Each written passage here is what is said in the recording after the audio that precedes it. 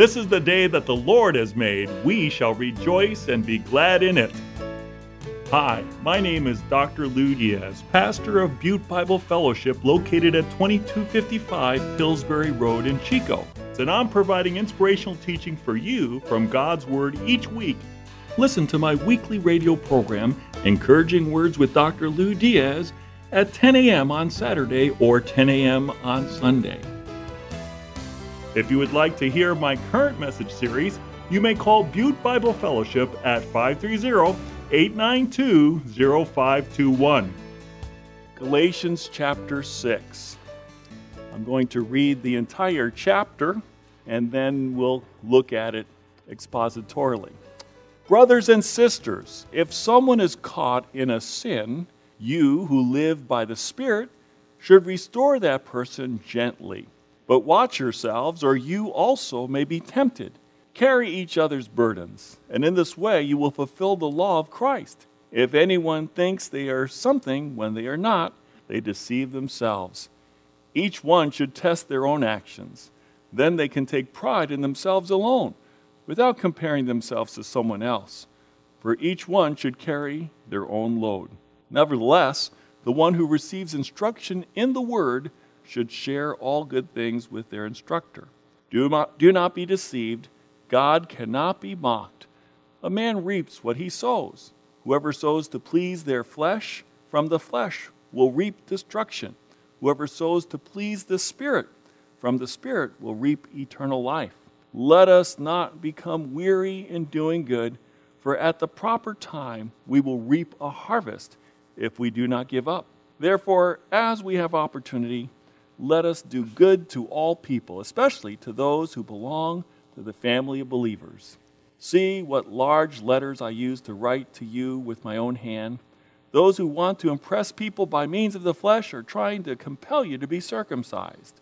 The only reason they do this is to avoid being persecuted for the cross of Christ. Not even those who are circumcised keep the law. Yet they want you to be circumcised, that they may boast about your circumcision in the flesh. May I never boast except in the cross of our Lord Jesus Christ, through which the world has been crucified to me, and I to the world. Neither circumcision nor uncircumcision means anything. What counts is the new creation. Peace and mercy to all who follow this rule, to the Israel of God. From now on, let no one cause me trouble, for I bear on my body the marks of Jesus. The grace of our Lord Jesus Christ be with your spirit, brothers and sisters. Amen. Let's pray. Heavenly Father, thank you for your word, and thank you for the opportunity we have to learn from it and to apply it to our lives. Bless each and every one as we listen intently and as your Holy Spirit gives us insight and understanding and the decision in our hearts to follow through in obedience. Help us to trust and obey. In Jesus' name, amen. Today's message is the last in our series in Galatians, the gospel of grace. And the question is, what does grace lived out look like? If somebody is filled with the Holy Spirit, if they're led by their Spirit, if they're keeping in step with the Holy Spirit, what does that look like? If a church is Spirit-filled, what does that look like? Galatians 6 is a painting, it's a portrait of what a church filled with the Spirit looks like and how they act toward one another. So here we have it.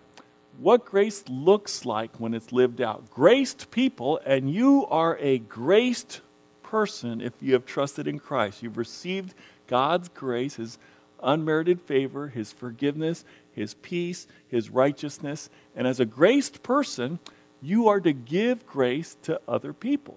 You are to guard against erosion of your own faith. You're to lift boulders that others are trying to carry, and you're to carry the backpack of your own burdens. You're to thank your spiritual mentors. You're to sow to grow, and you're to discern or know between true teachers of the Word and false teachers of the Word. So that's what a Spirit-filled Christian and a Spirit-filled church looks like. Let's look at each of these components in turn. First of all, graced people give grace to people. Galatians 6:1, brothers and sisters, if someone is caught in a sin, you who live by the Spirit should restore that person gently. Now this is very important because the word for restore means to reset a bone. The word for restore means to reset a bone. I was in college, I was playing flag football. I went to grab the flag from the person running past me with the football. And instead of grabbing the flag, my pinky went into his belt loop as he ran by. And it dislocated my pinky. So my pinky, instead of going up like this, it was going across the back of my hand like this. And one of the football players said, "Give me your hand." And I reached out my hand, and he grabbed my pinky, and he gently straightened it right out, but he did it so quickly, it was painless, and it was beautiful. And when I went to the doctor, he put a splint on it, and everyone said, "Oh, I broke a finger once, look at this." And they showed their crooked finger. When my pinky healed, it was straighter than the pinky that never broke. I thank the Lord for that guy who said, "Give me your hand," and gently straightened it out. I said, "How did you know to do that?" He said, "I played football in high school, and I would dislocate my shoulder all the time. And I watched as the doctors did it. I got to the point where I could just bang it against the wall and knock it back in. So I learned how to reset bones from my own experience." And friends, that is not too far from the truth of this verse. You who are spiritual doesn't mean you who walk around with your nose in the air and say, "I'm a holy Joe, I'm a holy Jane, and I never sin." You who are spiritual and know the grace of God, you who are spiritual and know that you have clay feet up to your up to your kneecaps, you who have fallen and have been forgiven, you who know the grace of God, you who have taken the log and the lumber mill out of your eye so that you can discern a speck in somebody else's eye, you who are spiritual and know the grace of God, dispense the grace of God to others as God has dispensed the grace of God towards you. Gently, lovingly, compassionately. What do we do when we find someone who's caught in sin? And the word caught means overtaken by. That person is overcome by their sin. They started by saying, "Oh, this is not so bad," and then it got worse and worse and worse. I think about it this way. You know, you could be driving your car and get stuck in the mud. And you put on the gas and you push hard and you get out of the mud. Sometimes you get stuck in the mud and you need some people to help push you out of the mud. And the people get behind there and they push real hard, they rock it back and forth, and you get out of the mud. But then there's the third kind of stuck in the mud where you go back and forth, people try to push you out, and nothing seems to work. You need to get a tow truck to pull you out of that mud hole. And that's what we're talking about. Some people get in the mud of sin and they dally in sin, but they confess and they repent and they turn to God and they get back in the Word and ask the Holy Spirit to help them, and they're done with it. They're moving out of that mud pit. Some people, they get into sin and they struggle and they confess their sin and they're still struggling, and they get some accountability partners around them who pray for them. It says, "Confess your sins to one another and pray for one another that you may be healed." And we need some people to help us to push us out of the mud. But then sometimes we need a tow truck. And a tow truck is when the church responds in a loving, gentle way. But how is the track record of the church? Now, I'm not talking about this church in particular, but all churches. You know, unfortunately, when someone's caught in sin, churches tend not to be dispensers of grace. They tend to want to label that person, to gossip about that person, to condemn that person, to exclude that person, and we do everything except extend grace and love and compassion to a fellow believer who's struggling with temptation and the power of sin. May we be a Spirit-filled church. that says, brother, I'm going to pray for you. I am here anytime you're struggling. You call me. I'm going to check in on you. And I just want to love you back to Christ. I want to love you so you're hot for the Lord. All right? That's the sign of a Spirit-filled Christian. That's the sign of a Spirit-filled church. Grace people guard against erosion. Galatians 6:1b says, but watch yourselves, or you also may be tempted. Sometimes when you go to help someone who's in sin, the very nature of the sin they're involved is so suggestive that you start falling into that problem. You know, the Bible says don't engage with an angry person because then you get more angry. And so if anger is a problem, don't go help an angry person because it ain't going to do you good. It's going to make you worse. So there's certain things you need to know are not good for you. And you say, hey, brother, could you go over there? You seem to be a patient, loving person. I think I'd be stirred up and I'd be just as mad as this guy and I wouldn't do him any good and he wouldn't do me any good. So you got to watch yourself. Guard against erosion. And by the way, that's what Chuck Swindoll says, that when someone starts falling away from the Lord, it's not a blowout, it's a slow leak. It's erosion. It's like compromise here, compromise there, and the next thing you know, you've slided away from God.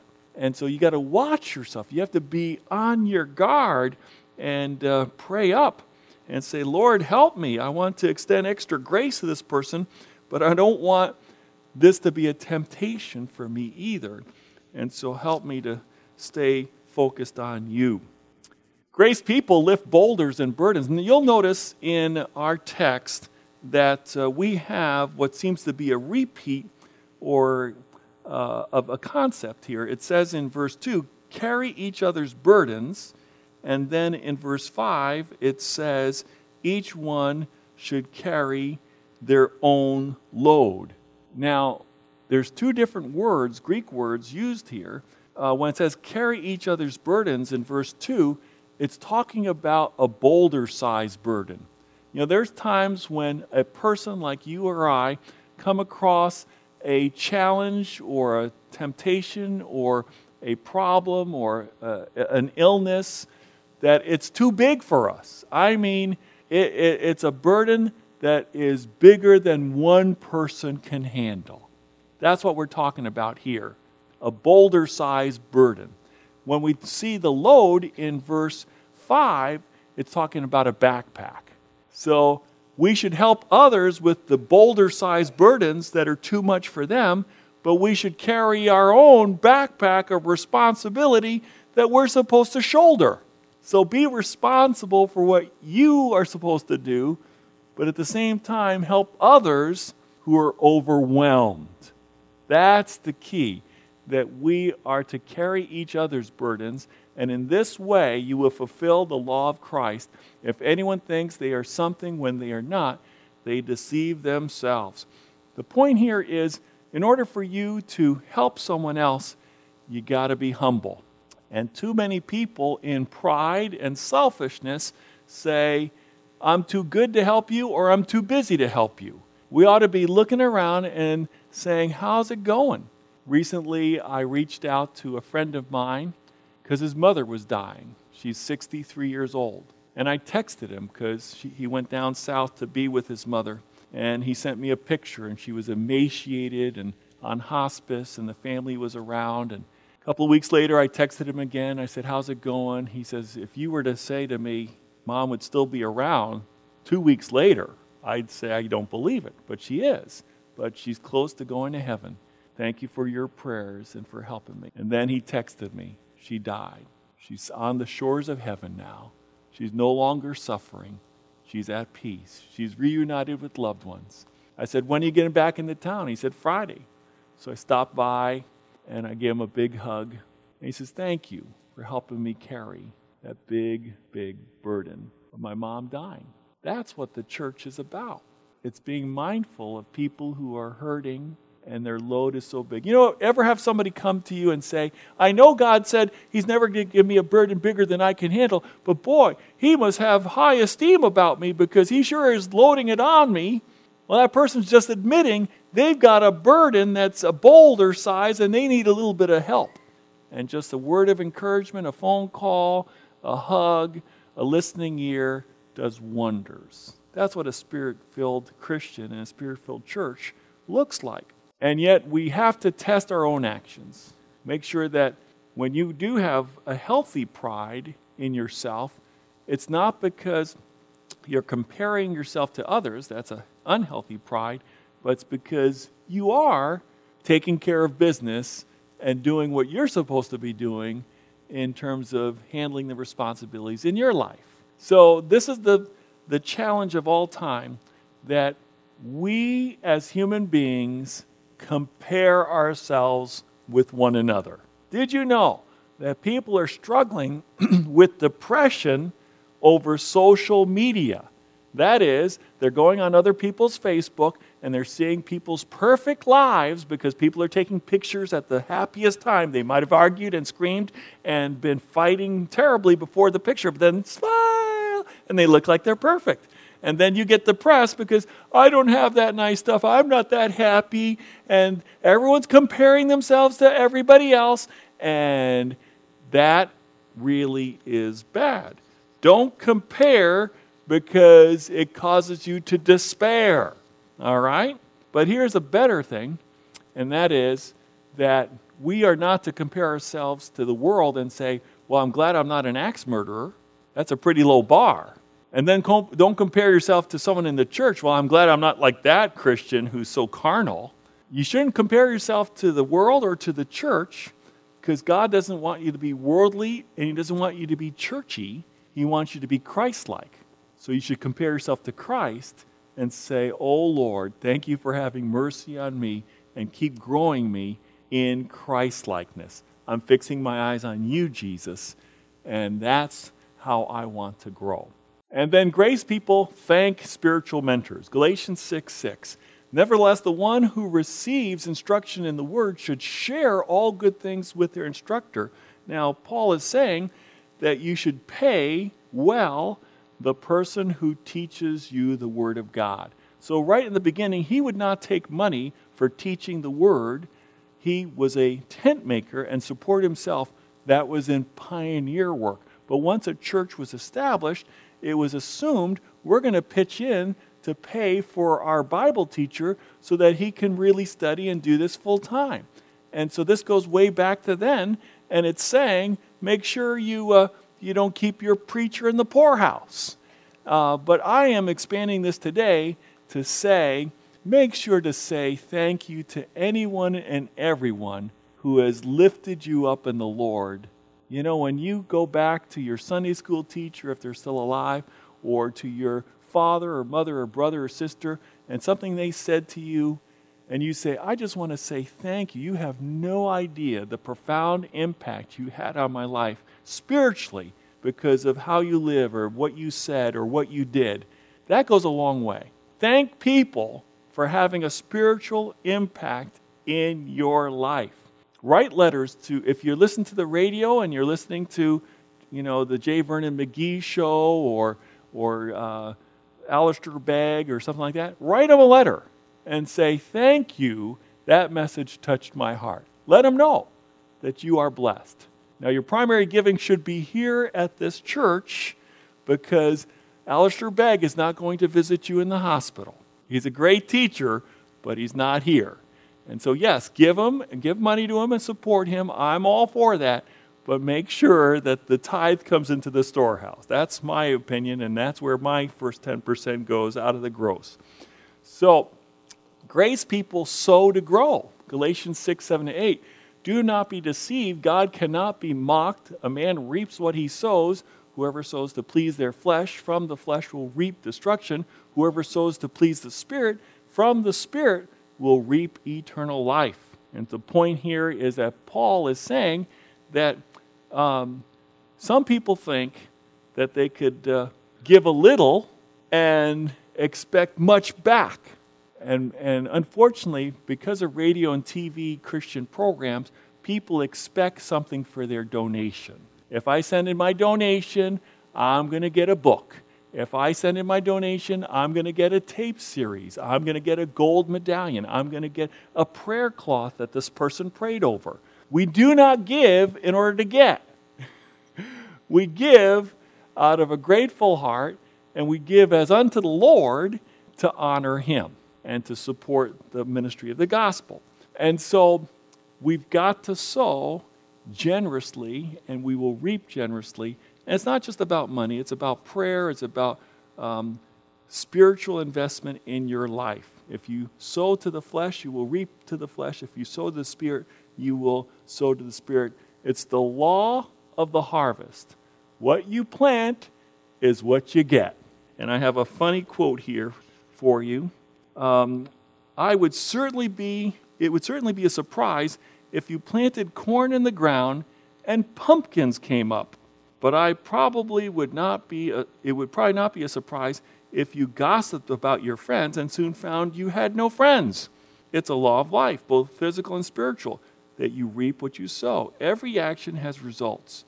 If you plant to please your own desires, you'll reap a crop of sorrow and evil. If you plant to please God, you'll reap joy and everlasting life. What kind of seeds are you sowing in the soil of your life? Some of us need to pray for crop failure. That is, we've been sowing in the wrong place for the wrong thing, and we need to repent and turn from that and start sowing by spending time with the Lord. Spend time, listening to God and serving others in love. Grace people sow to grow. In Galatians 6:9-10, it says, "Let us not become weary in doing good, for at the proper time we will reap a harvest if we do not give up. Therefore, as we have opportunity, let us do good to all people, especially to those who belong to the family of God." Now, I was particularly blessed because we sang Trust and Obey, and I had no idea that the third stanza was such an application to not growing weary in well-doing.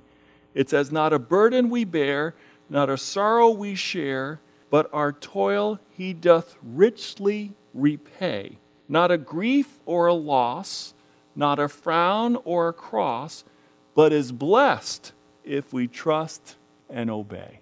You will be rewarded for your faithfulness. You will be rewarded for doing good to others, whether they be Christians or not Christians, but especially the Christians.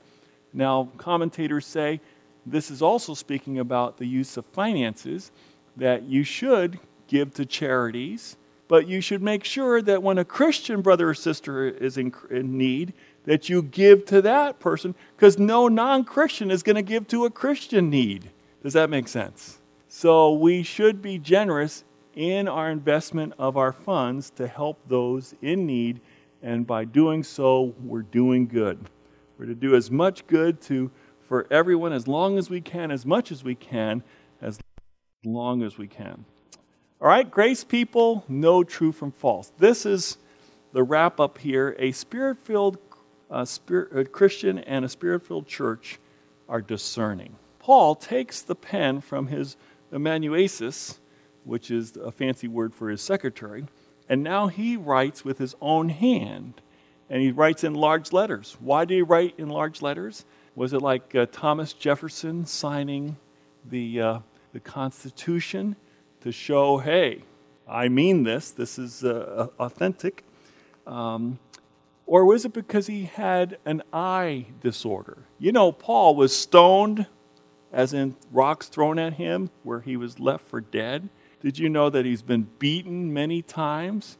And he did say in Galatians that when he met them, they loved him so much they would be willing to pull out their eyes and give their very eyes to him. So he had some sort of eye problem, and it caused him to write with these big letters.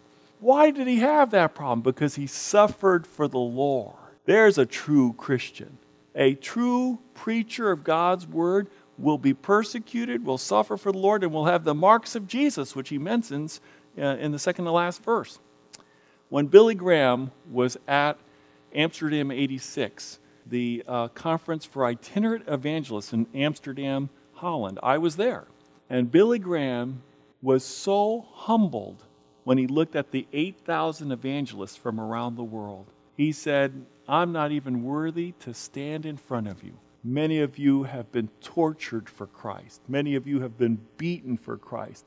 Many of you have scars and marks for the cause of Christ. And I don't have any of that. I'm not even worthy to be here. And I'm thinking, man, Billy Graham saying that? The guy who preached to more people in person around the world than any human being? That's amazing. But he's the real deal. People who will stand up and even be persecuted for the offense of the gospel. That's the real deal. But then, the false deal, the legalizers are the people who are trying to compel you. They're trying to twist your arm. They're trying to force you to do something so they can put a notch in their belt and say, there goes another one. I got another convert. They want to up their statistics. The only reason they do this, it says in Galatians 6:11-18, is to avoid being persecuted for the cross of Christ. Not even those who are circumcised keep the law, yet they want you to be circumcised, that they may boast about your circumcision in the flesh. So they're trying to avoid persecution by taking the conviction about sin out of their preaching. How many churches have now stopped talking about sin and hell so they can get more people to attend it, and they're not being true to the Bible or to the cross of Christ? They're not getting persecuted because they are talking about health, wealth, and prosperity. They're false. You got to be discerning. And they want to say, hey, we got the largest church in America. It's all about numbers, nickels and numbers. Nickels and noses is what I meant. It hasn't changed. But what about Paul? He says, may I boast, never boast in anything except the cross of our Lord Jesus Christ, through which the world has been crucified to me and I to the world. Neither circumcision nor uncircumcision means anything. What counts is the new creation. What counts is that you're in Christ and you're being changed by the Holy Spirit from the inside out. That's what matters. Don't look at titles. Don't look at riches. Don't look at applause of men. None of that matters. I've been crucified to the things, the perks that everyone's chasing after. For me, it's all about Jesus and Christ crucified on the cross for my sins. That's what it's about, and that's what I'm going to stick to. That's what a discerning, Spirit-filled Christian listens to. And so he says, peace and mercy to all who follow this rule. The Israel of God, we are the people of God by the grace of God. We're included in the people of God. From now on, let no one cause me trouble. He's saying, I've had enough. Have you ever said that? I've taken enough grief about this. He's saying that. And he says, I bear on my body the marks of Jesus. Probably his eye problems and other scars and twisted fingers and who knows what else he had. But how does he close Galatians? The same way he starts it, with the grace of God. The grace of our Lord Jesus Christ be with your spirit, brothers and sisters. Amen. If you understood the gospel of grace that he has hammered home through the entire epistle, then you're a changed person in your spirit. You want the grace of God to flow through you to other people. You want to be a conduit of the grace of God. You don't want to follow the law. You don't want to be legalistic and judgmental. You want to be obedient, yes. You want to be spirit-filled, yes. You want to serve one another in love, yes. You want to be free in Christ and maintain your freedom in Christ, to grow in Christ-likeness, yes. And all that is the grace of God. May the grace of God, the power of this message, stick with you so much that it births within you a new lifestyle of grace. May you embody the gospel of grace. Do you need encouragement? I want to share my spiritual gift of encouragement with you. If you would like to hear my current message series, you may call Butte Bible Fellowship at 530-892-0521. Call Butte Bible Fellowship at 530-892-0521 to find out how you can connect with our weekly worship services and faith building messages from God's Word.